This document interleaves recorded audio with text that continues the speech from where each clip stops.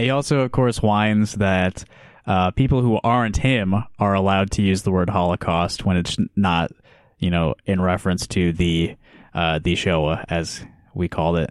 For example, Google polar bear Holocaust, and you may get as many as 3,000 hits. 3,000? The first in the queue being a short video titled, Yes, Polar Bear Holocaust.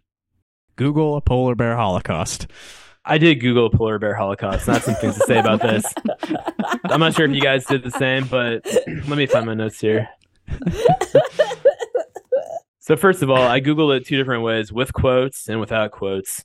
And I don't know where he's getting this 3,000. Is that what it was? Yeah, number.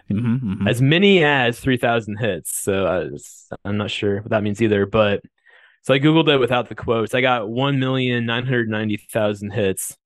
And the first video that popped up was polar bears practice the Nazi salute. It's this old black and white video of polar bears in a zoo or something. And there's like growling and just like waving, doing that like, every time with their right arm or whatever. I don't know what the context is. There's like an AP like stamp on it. I don't know if it's a joke or it says it's from CNN or something, or one of the commenters said they saw it on CNN. I'm not sure I didn't go that far down the rabbit hole on that. But then I Googled it again with in quotes, and I got only 8 results. So that is accurate. That's as many as 3,008. I mean, I guess that fits. And the result then was a YouTube video. It was like a hardcore punk show. Arm the Penguins intro plus the Polar Bear Holocaust. So I guess it's a band. And I'm not sure if that's what he was referring to. Or yeah, strangely, there's no end note here with a link to that's the one place I really wish there had been. Yeah, the video he was referring to specifically would have been good to have referenced there.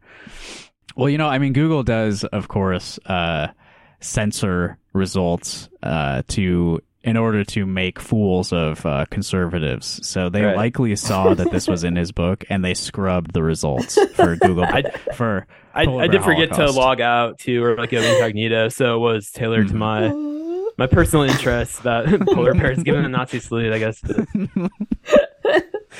Yeah.